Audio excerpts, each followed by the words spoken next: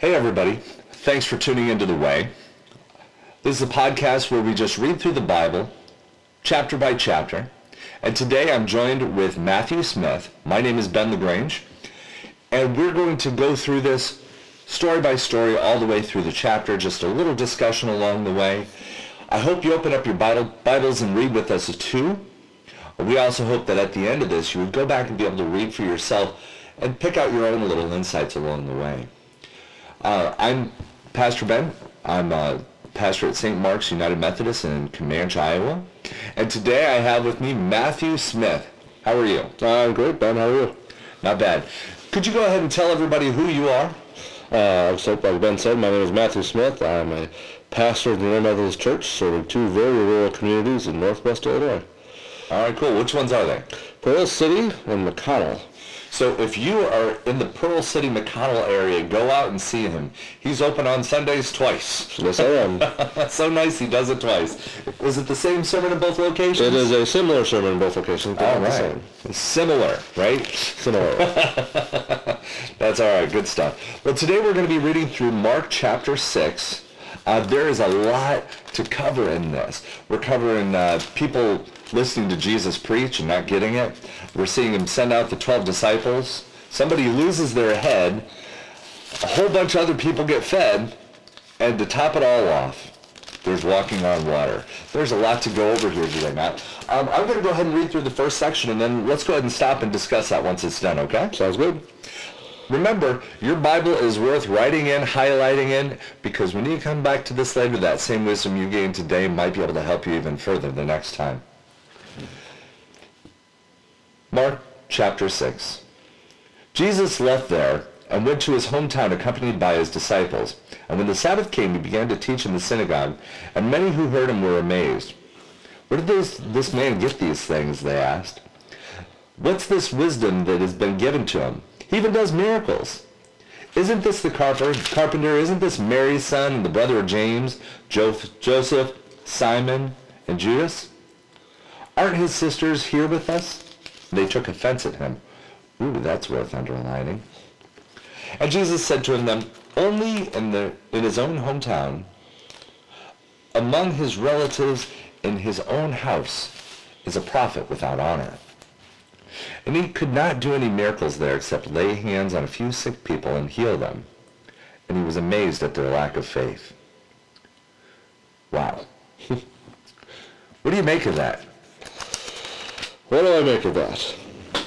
Well,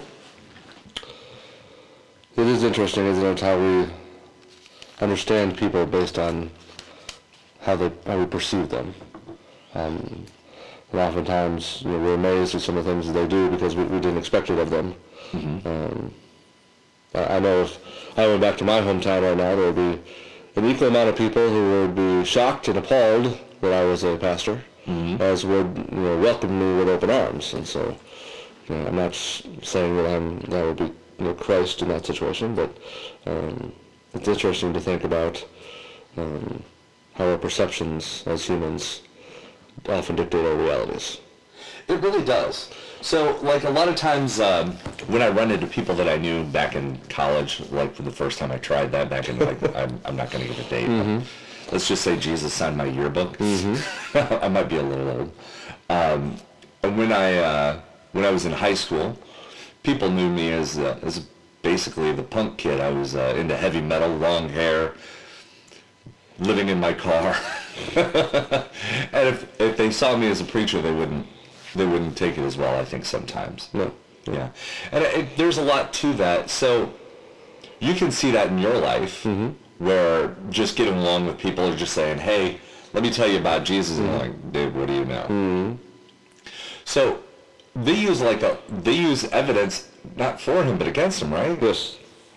So let's kind of take a look at the for and against on this. Let's add those up. All right. All right. What do you see as the evidence for him? Well, it looks like they are, what is this wisdom that has been given to him? Mm-hmm. He even does miracles. And so he's appearing very, very educated, very smart, considering that he was a carpenter's son and wasn't trained in rabbinical studies. Mm-hmm. And then against him, you're just a carpenter. Yeah, just the which is Mary's son. Right, and they even use his brothers and sisters against him. How terrible is that? Yeah. You know, it's one thing when your mom says, Jack, Susie, John, and whatever your name is. Yes. Jesus got that treatment. So it's kind of a strange thing, but we're also called to actually, we're supposed to be the ones living and sharing the gospel in our own hometown. Do you think there's something to that if you would have more power from the seats in your own town than you would from the pulpit? That's a good question. I'm not sure anymore. I mean, it's been enough years that I haven't, since I've been to my own hometown and actually lived there for the amount of time, that there may have been enough time passed that it would be fairly equal. But I know personally, as a pastor, I love it when the wisdom comes from the congregation, when the ideas come up, when the Holy Spirit is working in them to the point that they come up and say, Pastor, can we do this? And I say, absolutely. Yeah. And the power doesn't have to come from the pulpit. Yeah. There is power in the pulpit, there's power in preaching the word, but that's not the only source of power in the church. Absolutely. And I think there's a lot of times, when I looked at this a few years ago, there was a lot that I thought about it because there is more work to be done one-on-one than there is in a crowd. Mm-hmm. And I think there's a lot to be done in that. But I think there's something tied to this. Well, you're in a Methodist church, and I'm in a Methodist church. Where do people start filing in from? Everybody sits in the back, right? Absolutely. Why is that? I don't know. But it's been that way for a long time. Right. And I know that's not just a Methodist thing. That's a joke that we make. Right? Presbyterians do too, I'm sure of it. So think of where you would want to sit if you went to SeaWorld. Mm-hmm. Where do you want to sit, Matt? In the splash zone. In the splash zone. You want to get as close as possible. Mm-hmm. And you remember Gallagher? I'm dating myself a little bit, right? Gallagher used to be a comedian that would smash watermelons with a hammer, and everybody would want to sit in the first 3 rows and bring a garbage bag so they don't get their clothes stained, right? But see, I think it's very much in that same way. People want the power. They're attracted by the power. Okay. And the wisdom and the other things that Jesus has, but they want to stay a little further back, don't they? Mm-hmm. Right? The adults do. Yeah. The kids That's different. are always excited to come up. They're always excited to come up for children's message. They're always excited to come up and receive communion. They're always excited to come up and just be a part of the service. Absolutely. And there is that difference. That's that faith like a child that we always talk about, isn't it? Yeah, and there's a whole lot here. And Jesus said, you know what? It's that whole idea of familiarity breeds contempt. Mm-hmm. And I think there is a fair amount of that does happen. But we're also saying that, they're holding on to the wrong pieces, right? Mm-hmm. Absolutely. Would you read verses 6, 6.5, all the way through 12? Of course. Then Jesus went around teaching from village to village, calling the 12 to him. He sent them out 2 by 2 and gave them authority over evil spirits. These were his instructions. Take nothing for the journey except a staff, no bread, no bag, no money in your belts. Wear sandals, but not an extra tunic. Whenever you enter a house, stay there until you leave that town. And if any place will not welcome you or listen to you, shake the dust off your feet when you leave, as a testimony against them. They went out and preached that people should repent. They drove out many demons and anointed many sick people with oil and healed them. Well, that's quite the opposite in so many ways, isn't it? Absolutely. Absolutely. So what do you see in that personally? Does that speak to you on this? Anything that's jumping out at you, I guess?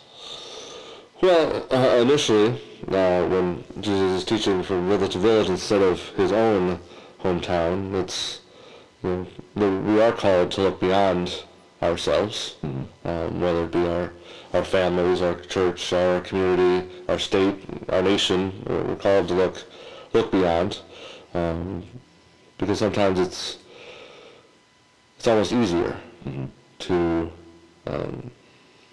be able to go to a stranger or somebody else and show them the love and the grace and the compassion and the mercy than it is to show people that we know live right down the street and we know what their kids did and who they were, and I don't know if we should really be helping them. Right. So that's it's easier to pull up to a stranger on the side of the road and push their car than it is to fix a flat for your brother. Right? Yes, absolutely, absolutely.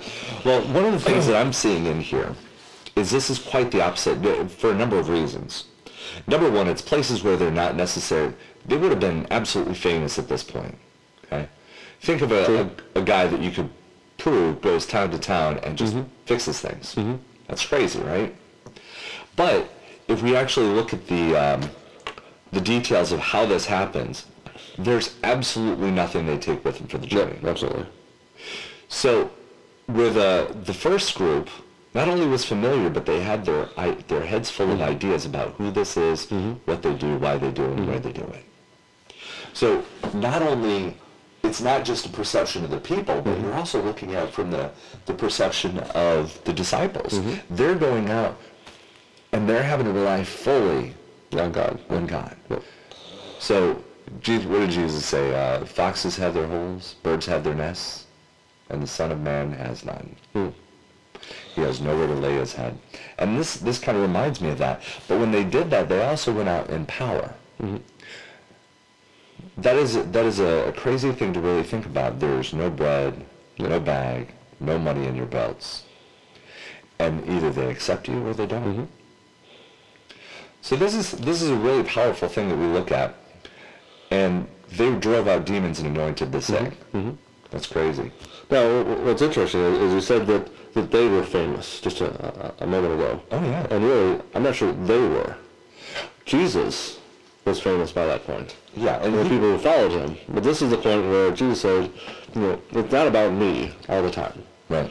And so he sent these disciples out who were just ordinary guys who he picked up along the road and said, I'm going to give you power. Ordinary guys, go into these villages, do your thing in my name, and show them the power of God even when they're not expecting it. Yep. And one of the things with this particular thing that we're looking at, Jesus, of course, would be the most famous, but, it's the splash zone still. That's true. So there's a lot of people that are still, they're getting that look, and, we're about to jump into this whole Herod and John the Baptist thing, right? So, it's kind of like, remember back, I don't know if you know back then, but my parents back in their day had the Brat Pack, right? So who was that? Sammy Davis Jr., Sinatra, the Velvet Fog, I can't remember his name. Yeah, there was a whole set of people, right? Dean Martin. Yeah. So there were a lot of people that kind of splash around that. So when one gets famous and one does something big, somebody else does too. So I look at that whole situation and I'm thinking they would have been known because this is a small place. We're not even talking really Iowa size. True. Not even fully Illinois size. Well, maybe. I don't know. So when we're looking in that, if you're just running around those locations, people would have heard. People would have known. And I'm looking at those particular things, and they would not be the centerpiece by any means, right? No, they would be the centerpiece. And it's one thing to meet Scottie Pippen, and it's another one to meet Jordan, right? That's right, absolutely. Hello, Horace Grant. If you're out there and you're listening, we love you. We love you too. But you're not Scottie Pippen and you're not Jordan. So when it comes down to it, they're sent out, and people, maybe someone had perception, maybe they didn't. But it's not a matter of familiarity. But it's one thing that the people in the pews in the first story had their own concepts, their own ideas. But here, the disciples are empty-handed. Absolutely. Yeah, and that is a crazy thing right there. Especially when you relate that to like what people think about faith healings and that sort of thing. There's a story in the chapter before where like, well, by your faith you're healed. Well, faith and expectation and hope and all those things run in the same vein. Did the faith do it, or did something else? That's a question that's always been brought up. So we're always kind of weary of like the TV preachers in the ice cream white suits smacking people in the forehead, right? And that's one thing. But here, the disciples had to have the faith, not necessarily the people who were being healed. That's true too. Absolutely. And I think there's something to that, because when we share out the gospel, when we're going out and telling other people, we're terrible at evangelism, I think, sometimes. Absolutely. We're scared of it, right? You don't talk about politics or religion. Yes, it's certainly not at the same time. We're certainly not at the same time. Well, you know, people will be more than happy to spout out about politics these days, but religion, that's a no-no. Yet, we have to have this kind of faith to go with empty hands, empty pockets, and just lay ourselves out there and say, this is the message. This is it. I'm going to go ahead and read through the next section of the chapter here where Herod does his deed. King Herod heard about this, for Jesus' name had become well known. And some were saying, John the Baptist has been raised by the dead, and miraculous powers are at work in him. Others said he is Elijah. And others claimed he is a prophet like one of the prophets of long ago. But when Herod heard this, he said, John, the man I beheaded, has been raised from the dead. Now, I'm going to give everybody a kind of a clue on this. This story is kind of in a backward storytelling from our Western concepts. Normally, we'll just tell you, hey, there was this guy named Herod, and he did this terrible thing, and this is what he thought afterwards. This is kind of an afterthought. So, in continuing, he says, for Herod himself had been given orders to have John arrested, and he had had him bound in prison. He did this because Herodias, his brother Philip's wife, whom he had married, for John had said, it is not lawful for you to have your brother's wife. So Herodias nursed a grudge against John and wanted to kill him, but was not able to. But because Herod feared John and protected him, we don't think of that part. Let's underline that for a second. Because Herod feared and protected him, knowing that he would be a righteous and a holy man. And when Herod heard John, he was greatly puzzled, yet he liked to listen to him. Oof. Let's sit on that for a second, right? Finally, the opportune time came, and on his birthday, Herod gave a banquet for his high officials and military commanders and the leading men of Galilee. And when the daughter of Herodias, his niece, came in and danced, and she pleased Herod and his dinner guests, and he said to the girl, ask me for anything you want, and I'll give it to you. And he promised her with an oath, whatever you ask, I will give you up to half of my kingdom. And she went out and said to her mother, what should I ask for? And her mother said, the head of John the Baptist. At once the girl hurried into the king with the request, I want you to give me right now the head of John the Baptist on a platter. And the king was greatly distressed because of his oaths and his dinner guests. He did not want to refuse her. So immediately sent in an executioner with orders to bring John's head. And the man went, beheaded John in the prison, and brought back his head on a platter. And he presented it to the girl, and she gave it to her mother, and upon hearing this, John's disciples came and took his body and laid it into a tomb. Wow, the Bible's boring, isn't it, Matt? So this is not what typically a lot of people think in the pews. Oh, he was a terrible person, he cut off John's head. When we actually hear that, but he was actually tricked into it now that we look at it in detail, right? Well, it seems to me that Herod is trapped between two worlds. He's trapped between the world of the earth and all of the things that we have, the greed and the gluttony and all of those trappings of the earth. But he also understands. I mean, he's a Jewish leader. He had grown up in the culture of Israel, and so he understood and he saw something different in John, which is why he didn't kill him right away, which is why he kept him, why he liked to listen to him, because he knew that he was a righteous man, and so he's trapped between these two places. And then he gets himself in trouble, as the temptations of the world, and he makes a stupid oath to his daughter-niece, and daughter-niece, that's a term. Yeah, daughter-niece, yeah. And when it comes back, that she wants John's head, he can't overpower. He's not strong enough in his faith to overpower the world to say no, even though I promise you that. No. Yeah. This is the righteous man. I can't kill him. Right, and that is definitely an odd thing. That I'm kind of looking at this as a whole.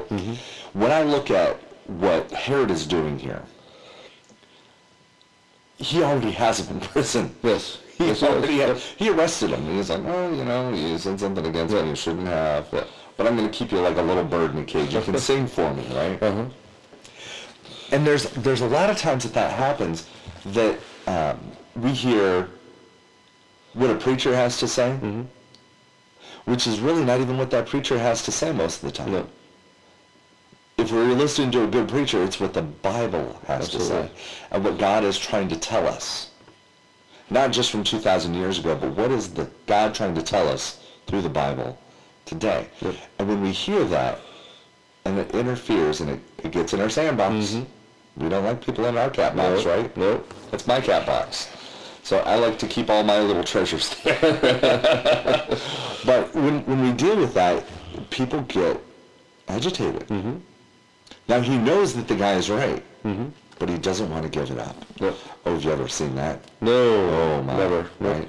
Where we get that conviction or a frustration. You're like, well, God said this, but I'm not sure that part's actually true. And I've seen people rail against this sort of thing over and over and over. And what happens is someone becomes the lightning rod. And guess what? John caught that lightning because of it. So, yeah, he does get tricked into it. He's outwitted. And we like to think of our kings as smart and wonderful things, and then again... not so much. Well, I think as the king is one thing. But no matter who the president is, everybody thinks he's an idiot. Or at least half the people. Yes. Half the people think they're an idiot no matter what. Yes. But let's not mix politics and religion. Well, you put my chocolate in my peanut butter. The peanut butter's in my chocolate. Reese's Pieces, that's how that happens. Yep. So when we start looking at it, he's like up to half. He's like, that was amazing. Whatever she did was amazing. And here it is. She gets the thing, not that she desires, but what her mom desires. Because her mom seemed to be the injured party in this. And it's a frustrating piece. So we look at, okay, number one, we tell people, in the first story, we tell people, and they're like, what authority do you have? Aren't you that guy? Then the second story, we strip it all away, and what if I have nothing and I go out and tell everybody? Well, that third story is not necessarily the light in the darkness we're looking for, is it? Yep. It's kind of a give up, and if you have to suffer for it, you have to suffer for it. There's also, I don't know if you notice, an interesting correlation to foreshadowing of Christ's passion and death on the cross. As in, Herod would be perhaps a Pilate-ish sort of character that his wife, who has been told that you shouldn't be able to do these things, and you can't do this is wrong, would be the Pharisees and the Sadducees and the high priests of Jesus' day. But then they come and they say, we want him killed. Yeah. And Herod has a decision to make, and he says, yes, we'll kill him. And then at the very end of this section, on hearing of this, John's disciples came and took his body and laid it in a tomb. Yeah, and you're absolutely right on that, because this book actually starts out with John as the herald, not like Harold your plumber, Yes. but a herald, Herald, as a guy who would basically, for those who wouldn't really understand what that is, think of like 300. There's the guy that comes threatening the village, and he's like, bow down and come to the king because he's coming your way. And they're like, no, this is Sparta. Kicks him in the pit, right? So a herald is someone who would actually announce that the king is coming. Now, he does this in so many ways. And it was even told there was a herald to the herald. That was Isaiah. Yep. But when it comes down to it, what happens to John will happen to Jesus on a larger scale. They're like, I hope you see this coming, because you see this little cartoon here? That's going to become reality. And this lesser version becomes a reality. And there's a lot of that we actually deal with, this analogy that we deal with in sharing the gospel to people now, right? Absolutely. So we've gone through this part. Could you actually jump through Jesus feeding the 5,000? Sure. That'd be 30 through 44. Sure can. The apostles gathered around Jesus and reported to him all that they had done and taught. Then, because so many people were coming and going that they did not even have a chance to eat, he said to them, "Come with me by yourselves to a quiet place and get some rest." So they went away by themselves in a boat to a solitary place. But many who saw them leaving recognized them and ran on foot from all the towns and got there ahead of them. When Jesus landed and saw a large crowd, he had compassion on them, because they were like sheep without a shepherd. So he began teaching them many things. By this time it was late in the day, so his disciples came to him. "This is a remote place," they said, "and it's already very late. Send the people away so they can go to the surrounding countryside and villages and buy themselves something to eat." But he answered, "You give them something to eat." They said to him, "That would take 8 months of a man's wages. Are we to go and spend that much on bread and give it to them to eat?" "How many of those do you have?" he asked. "Go and see." When they found out, they said, 5 and 2 fish. Then Jesus directed them to have all the people sit down in groups on the green grass. So they sat down in groups of hundreds and fifties. Taking the 5 loaves and the 2 fish and looking up to heaven, he gave thanks and broke the loaves. Then he gave them to his disciples to set before the people. He also divided the 2 fish among them all. They all ate and were satisfied. And the disciples picked up 12 basketfuls of broken pieces of bread and fish. The number of men who had eaten was 5,000. That's a lot. I think a lot of people have trouble conceiving of like what a big miracle this is and how that actually happens. Absolutely. I've heard people actually try to give an understanding that basically it was like, oh well, there's a story of a little boy who gave up all that he gave, and then, well, if he gave up his, then I can give up mine, and that's how the miracle actually happened. And I've heard that explanation. Is that what you subscribe to, or do you see something different? I'm not sure. I'm somewhere in between that. I certainly don't want to take any power away from Christ and the miracles that he can do. But there's a practical side to me that says, okay, well, was there some other way other than just Jesus mass-producing a lot of bread and fish? I don't know. I'm not entirely sure about that. But given who Christ is and where the story is leading us, I'm leading to believe that he did create all of that somehow. Yeah, and it's weird for us to think that God, God the Father, had said, "Let there be light," and bam, there was light. Absolutely. And Jesus said, "Let there be fish," and there were fish. Yeah. And everybody had fish fillets, right? So we see. The question for me is, was there tartar sauce? Yes. Was it fried? Was it boiled? I don't know. No, just kidding. But and they all ate sushi. So when I look at this, because people have a lot of trouble with the miraculous, because living in a highly scientific world, we're sitting in front of a computer with microphones and high-tech computers in our pockets and machines to make our coffee. Right, machines to make our coffees, all this stuff, right? So there's this exceeding amount of we understand how things work. But we don't always understand those things that are outside of that. We can only understand things to a certain degree. And without getting too nerdy, this concept of Bayesian understanding, of Bayesian theory, is basically we understand by the majority of our experience. So, have you ever seen a black swan? No, not in person. You've only seen white swans? Yes. Okay. So then, if that would all you've ever known, and you never had access to the internet or the other side of the world, you wouldn't know that there are black swans that live, on the southern hemisphere near Australia. right? I remember that. I'm just making up some of this. I don't know, but we know for a fact because we've seen them. That, yes, they exist. So we understand that. Yeah, well, something had to happen, but what happened, and filling that in and painting the picture for ourselves is so personal and so detailed that we often fill in the gaps.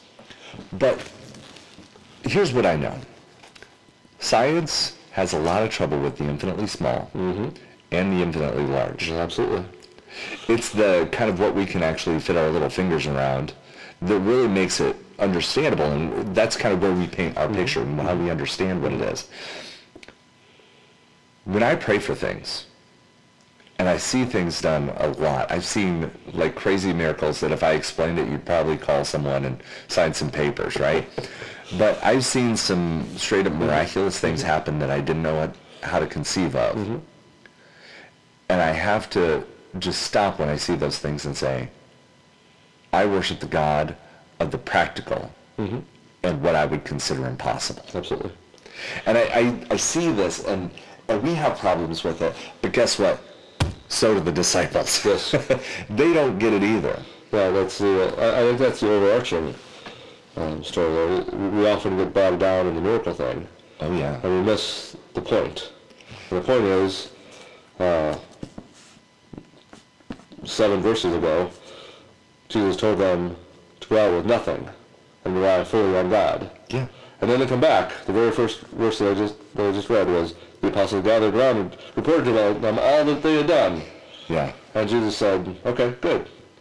And so the very next opportunity that they had to fully rely on God to feed all these people, after they had been fed and clothed and sheltered for who knows how long, as they're out doing this, the very first opportunity they have, they go, oh, that's a lot of money, we can't do that. Well, they're like, well, we're going to people's houses is one thing if they got the cupboards full, right? But it's not like that. They didn't have the refrigerator chock full. Nope. And it's kind of a weird thing. And I kind of, in my mind, I this is just a terrible thing, but I occasionally think Jesus is just going to be shaking his head. Yeah, that's got to be. He's going to be like, oh, come on. I had this close friend of mine who's had a lot of deals with a lot of frustration with depression and major issues. And he started helping people out as a youth worker. And if you really knew his story, it would be funnier. But it comes down to this thing when, someone who's dealt with depression and attempting suicide and other major issues, and someone's like, I can't believe it, my iPod broke and my parents won't give me a new one. The first thing out of his mouth is he shakes his head at me and he says, oh, muffin. and I keep thinking, Jesus is sitting here, we got nothing to eat. How many loaves do you have? 2, a couple fish, or 5 loaves and a couple fish. He says, oh, a muffin. And I think, poof, there's muffins for everybody. There's 5,000 muffins. And they all have to be either pistachio or chocolate chip, double chocolate chips. Shake his head, smack his forehead. What are you guys doing? Come on. People. Come on. Did you not see this whole world thing we made? Yes. Okay, never mind. So, I often wonder if that's the way he looks at me sometimes. Like, come on, dude. I gave you this church. I gave you this calling. yeah. Yeah, I think there's a whole lot of, seriously. I kind of knew you would, but seriously. Yeah. I came to a new understanding that I had a time where my kids just couldn't get out the door in the morning. I'm like, you're 10 and you're 13 now. What do you not understand? Yes. We've been doing this for a decade plus. And I thought, okay, this is trouble. And I'm thinking of them like adults. And I'm like, I don't have children. I've trained adults, just miniature adults. And when they don't succeed, I look at them in a terrible, terrible light. And then I come home, and the dog has gotten into the garbage and strewn it across the living room floor. And I'm like, I can't believe you. Wait, you're a dog. You're a dog. You're doing dog stuff. And then I'm like, oh, they're children doing children's stuff. And then I went in and I started to brush my teeth, and I'm like, oh, You're just an idiot doing idiot stuff, Ben. And at those moments. And I think God looks at us like that on occasionally, like, oh, come on. Yeah. It's okay. It's okay. You're a kid. We'll get over it. So immediately, Jesus made his disciples get into the boat. He's like, okay, everybody said, let's get out of here. And go on ahead of him to Bethsaida. I said that wrong. Bethsaida. And while he dismissed the crowd, after leaving him, he went up on the mountainside to pray. He's like, hello, I like the crowds, but I need some alone time, right? So when evening came, the boat was in the middle of the lake, and he was alone on the land. And he saw the disciples straining at the oars. And because the wind was against them, and about the fourth watch of the night, he went out to them. He's like, you guys got this. You need a little help. You need a tow. You need a push, right? Now I'm picturing Jesus with a Jeep and a winch on the front, trying to pull them out of the ditch. And the wind was against them. And after the fourth watch, he went out to them, walking on the lake. And he was about to pass them by. Are you getting that? Yeah, he was booking it. Right. Everybody's thinking like, okay, here's Jesus walking on the water, like having a little casual stroll. And here it is. He was about to pass the boat. I'm just floored by that. But I'm going to underline that. Everybody, please, if you have your Bibles out, underline, he was about to pass them. But then, when they saw him walking on the lake, they thought he was a ghost, and they cried out, whoa! Because they saw him and they were all terrified. Like, first of all, let's just be fair. You see a guy walking on the water, what are you doing? Clean up on aisle 4, right? Well, yeah. This passage sometimes makes me remember that they didn't have eyeglasses Right. back then, so, Yeah. maybe they were going, rubbing their eyes, going, what am I really seeing here? What? And because they all saw them, they were terrified. And immediately he spoke to him and says, take courage. It's I. Don't be afraid. And then he climbed into the boat with them, and when the wind died down, they were completely amazed, for they had not understood about the loaves, and their hearts were hardened. So here's the great thing, Matt. You and I don't understand, we can't conceive of, we don't know how the loaves were done, but they saw it. Yep. And they didn't get it. Yep. And here he's like Gru in Despicable Me. He's like, light bulb. Come on, turn it on. Do you not understand what's going on here, right? So they didn't understand that he could do fish and loaves, right? He's like, they're trying to do addition. He's doing multiplication. He's doing quantum physics. And when it comes down to it, they're like, okay, so we got that there's baskets and baskets and baskets left. But how are you walking on water? That's right. And if we got to be honest, if you saw Superman shooting laser beams out of his eyes, you aren't going to be too freaked out when he's flying around. Yeah. Right? Yeah. And here's the deal. We got all these things we accept about Superman, right? All these things we'd accept about a superhero, okay? He flies, super strong, Really fast. really fast. He likes punching things. And yet no one's disturbed that his underwear is on the outside. That was a good point. See, they're missing the whole point. They're being freaked out by the wrong things, right? You see a Superman and you're like, okay, he's flying. I get that, right? No problem. I can conceive of that. So laser eyes, punching, super fast. None of this really seems to be an issue. Nobody says, whoa, slow down, Clark Kent. Yes. Here's the deal. You shouldn't be that fast. How are you that fast? But yet they see Jesus heal people, raise people from the dead, make food out of nothing, Preach with authority. preach with authority. And they're like, well, how are you walking on water, Jesus? That don't make no sense. When you see something like that the first time, and the first time I've seen minor miracles, things that I could get my head around. Pray for a headache to go, it goes. Pray for a job, and the job shows up. But the first time I've seen someone's withered arm come away from their body and start moving like a normal arm. the first time I see someone who is near crippled get up and dance, I had to, my whole concept of reality, to be honest, just, it shattered. It shook it. I was like, okay, well, this is happening now. This is the world I live in. And yet the disciples couldn't quite get their heads around that. How does that strike you? Have you, and I know not everybody's seen like some of these over the top, like, I don't want this to happen things. Is there something like that you've seen that you're just like, I can't even wrap my head around? I would say that to that extent. I would say that I've seen the power and the majesty of God's grace. One example was I was called to a hospital. A young man and his girlfriend were having their first child, and it didn't make. He was stillborn. And I went with them, and I was talking to him as we were walking to the room. I said, how you doing? I said, oh, I'm okay. I said, well, no, you're not. That's okay. We get in the room, and there's some family there, and we're talking for a while. And as the extended family was about ready to leave, I asked if I could, if they wanted me to baptize the child.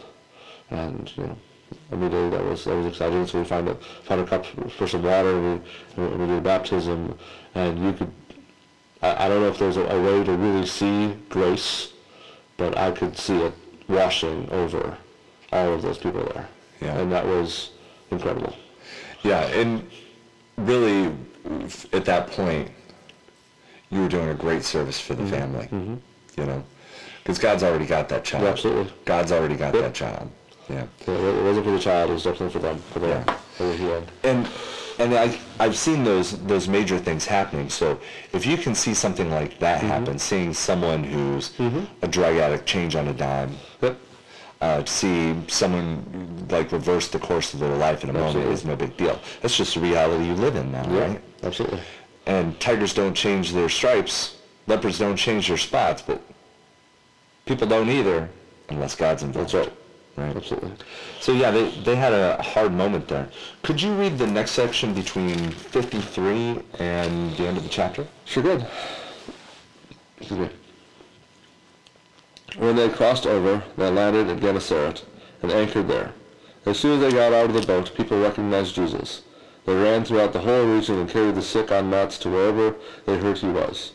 And wherever he went, into villages, towns, or countryside, they placed the sick in the marketplaces. They begged him to let them touch even the edge of his cloak, and all who touched him were healed.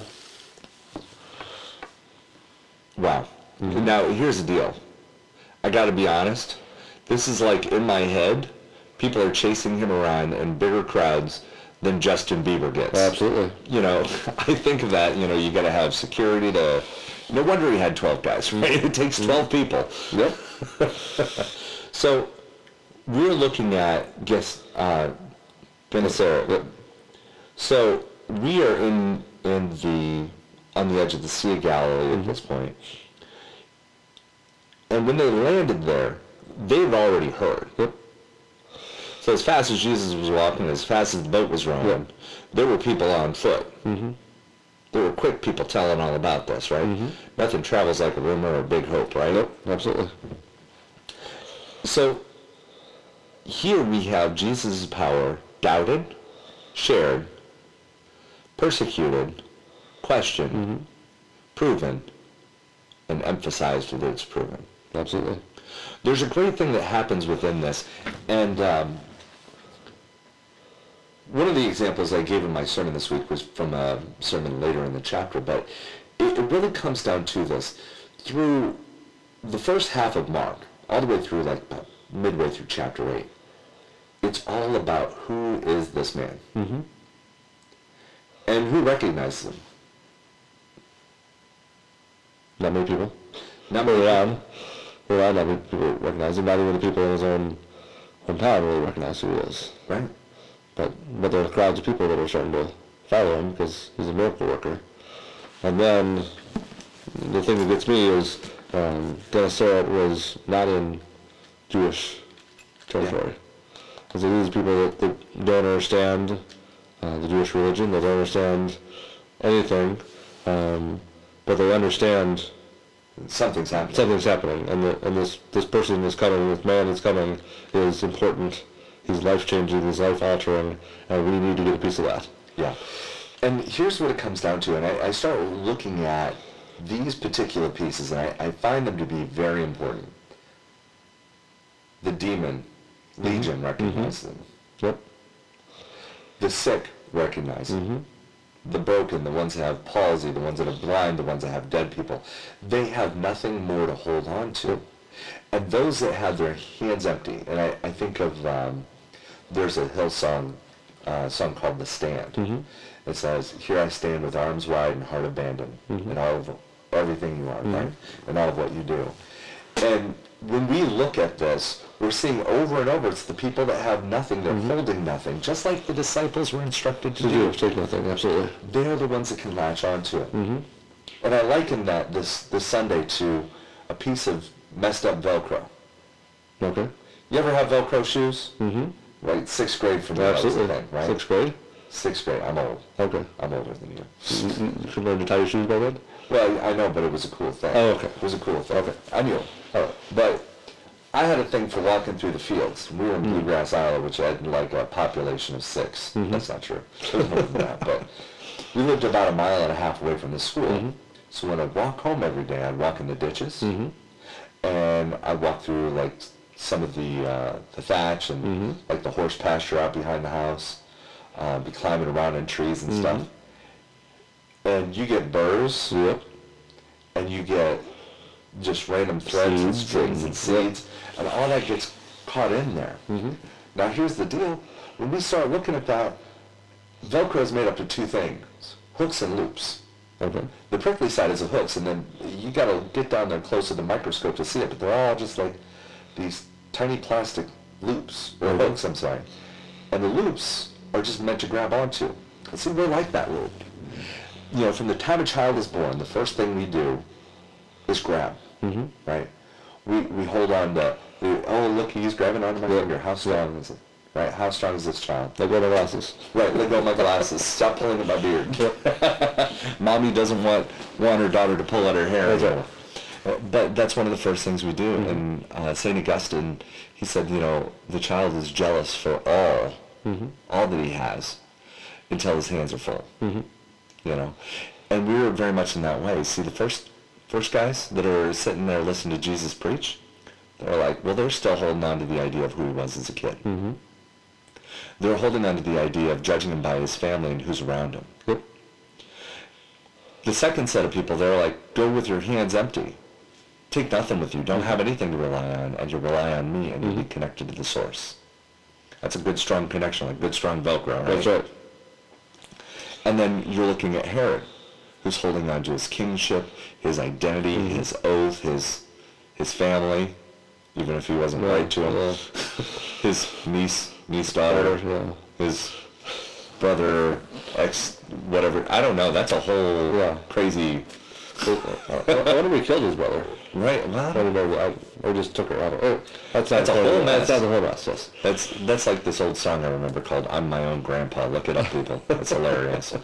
So, anyways, the deal was they've got all this, and even the disciples who had gone out before him, they're like, we don't have any food.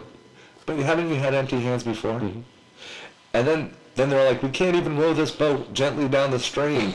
And Jesus is like, oh, Muffin, you need some help? Let me get in there. They're like, how do you not understand we can take care of this if we can take care of feeding 5,000 people, right?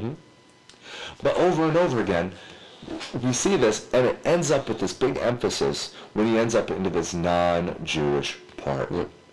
And they're like, we don't have any preconceived notions. Here we go. And we even see that within the church. So like new believers who experience something, ooh, his tail's on fire, right? You just can't even sit down. My biscuits are burning. I got to run all over. And when you were first became an honest believer, a follower along the way, it was probably hard to shut you up, right? It was. Well, I'm introverted, but even so, yes, it was hard to shut me up.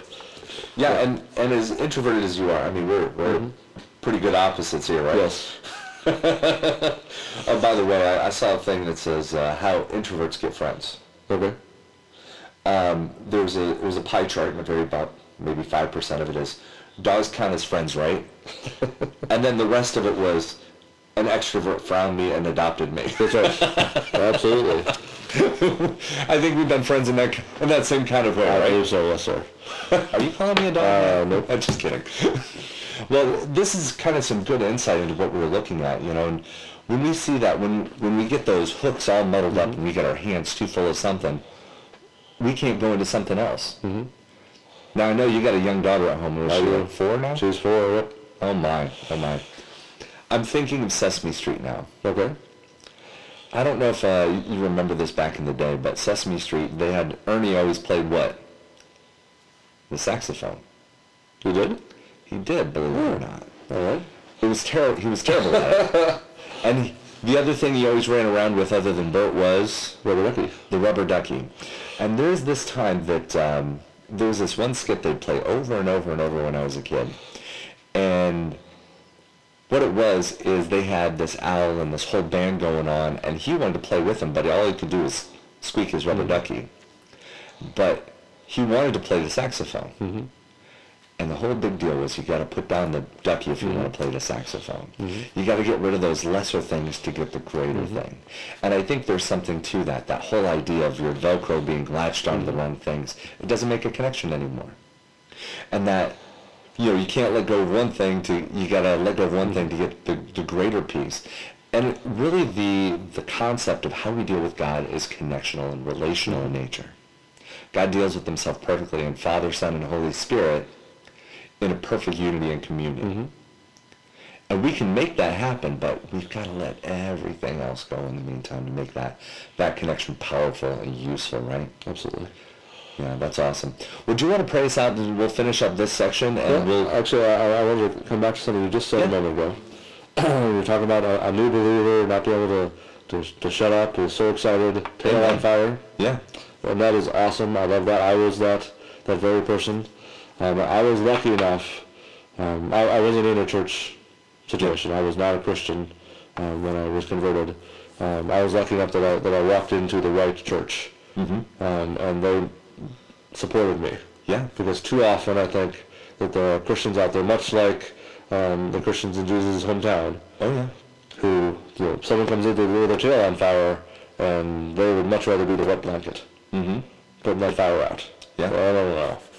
We don't do things like that around here. We don't. This is what we do. We come in, we listen for 45 minutes or an hour.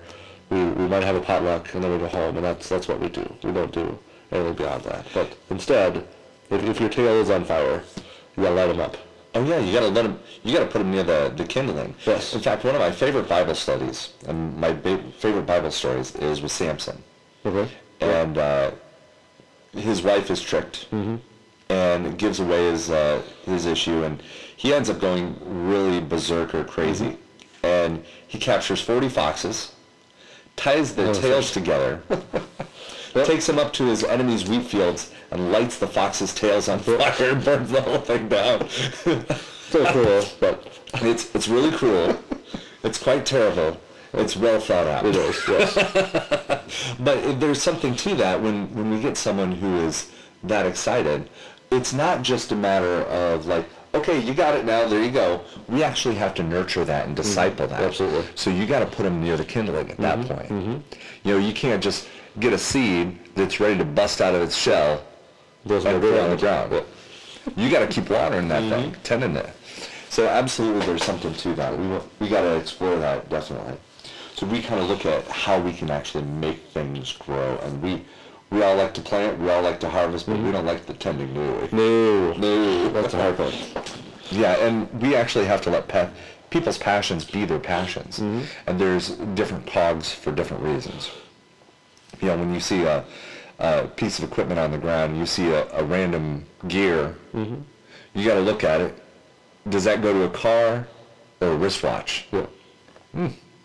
You got to figure that one out, right? And there's different pieces and different sizes for different reasons. So we are the body of Christ, and we actually need to attend to those particular things. Absolutely. Well, was there anything else you wanted to add to that? I'm good now. All right. Awesome. Well, thank you for running through this with us in Mark chapter 6. Thank you for exploring that with us today. Thank you again, Matt, for making the drive down from Pearl City all the way to Comanche. Glad to be here. And make sure to see him on Sunday at 8:30 in Pearl City and 10 o'clock in McConnell. That's good.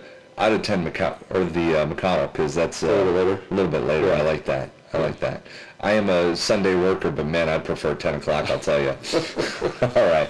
Well, everybody, we just want to make sure that you're inspired by the Word. We want to make sure that you understand what's going on, and that there's always more than what we can explore here in half an hour to an hour.